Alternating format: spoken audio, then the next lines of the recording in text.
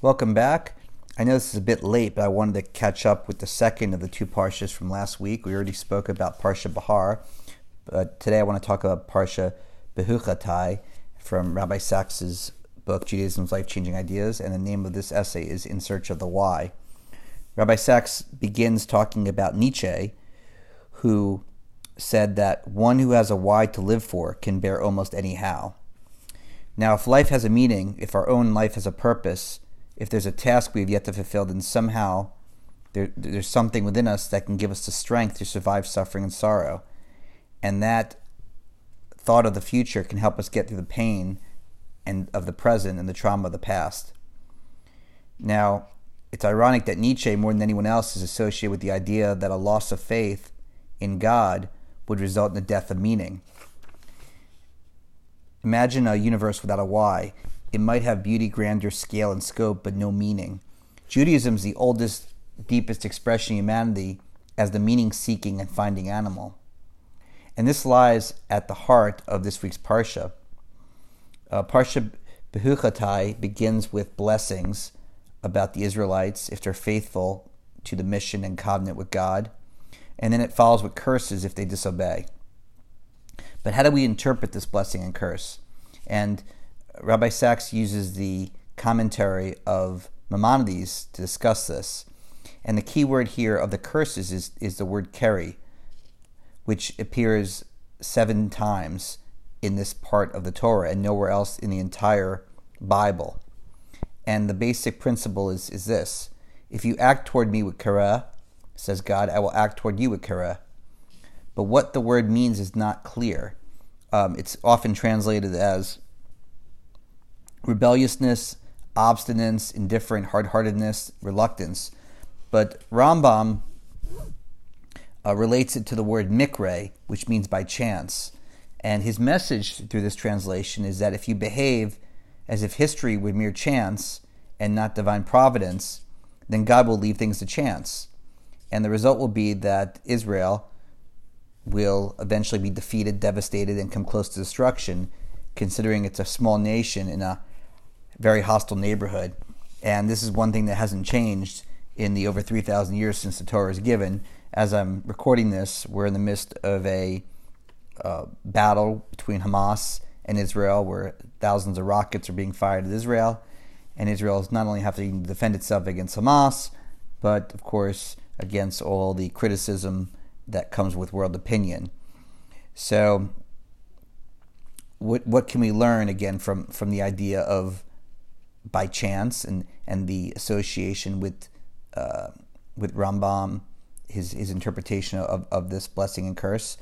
Well, it's essentially saying that there's a distinction between divine punishment on one hand and withdrawing divine punishment, which what the Torah calls the hiding of the face of God. So when God punishes, he punishes the guilty. But when bad things happen to the innocent, it's not that he punishes the innocent, but God hides his face and removes himself so even the innocent may suffer. So that's actually very similar to Nietzsche's claim that God is dead. When God is eclipsed, all that remains is infinite nothing in empty space. When Nietzsche talks about God is dead, he says after that we have killed him. And once we eliminate God, what dies is not God, but man as a meaning-seeking animal. In its place, man becomes the power-seeking animal, with the will of power, and that heads towards nihilism and barbarism. So to be a Jew is to have faith that our lives and our collective history have meaning. So God is there even if we can't feel him, and he hears us even if we don't hear him. And as long as we have faith, we have that relationship with him, he'll be there for us. But if we lose faith and we lose that strength to believe, then we'll be left to chance, and that's the curse. Chance is not kind, but blind. The curse is not a punishment, but it's a consequence. So here's the life-changing idea. If you search for meaning, you'll discover strength. Life is not mikra, it's not mere chance. It's a story of which you're a part of, a question to which you're the answer, a call directed to your soul. It's our people's collective destiny, and with each of us, we have a specific and individual purpose.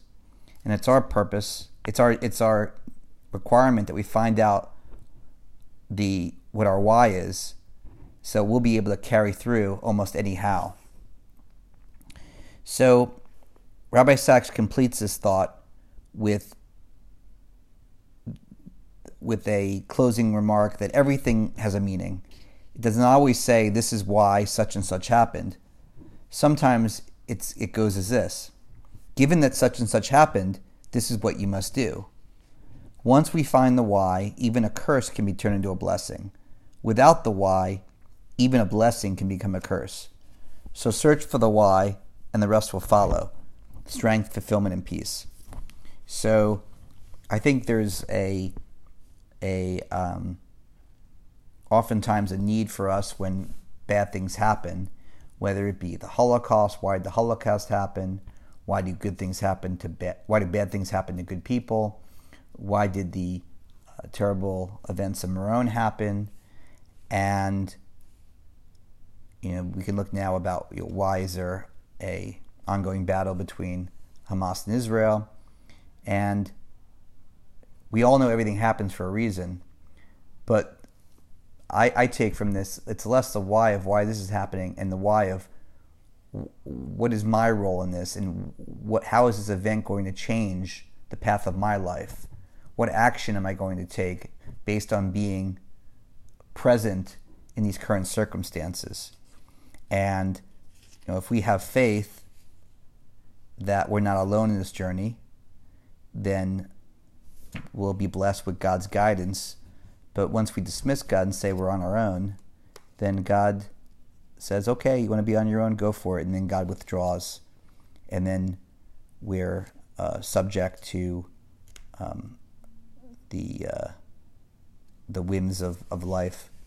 So I think that's a powerful lesson, that if we search for meaning, we'll discover strength, fulfillment, and peace. And I hope we all find meaning and purpose in some of the terrible events that have happened over the last week.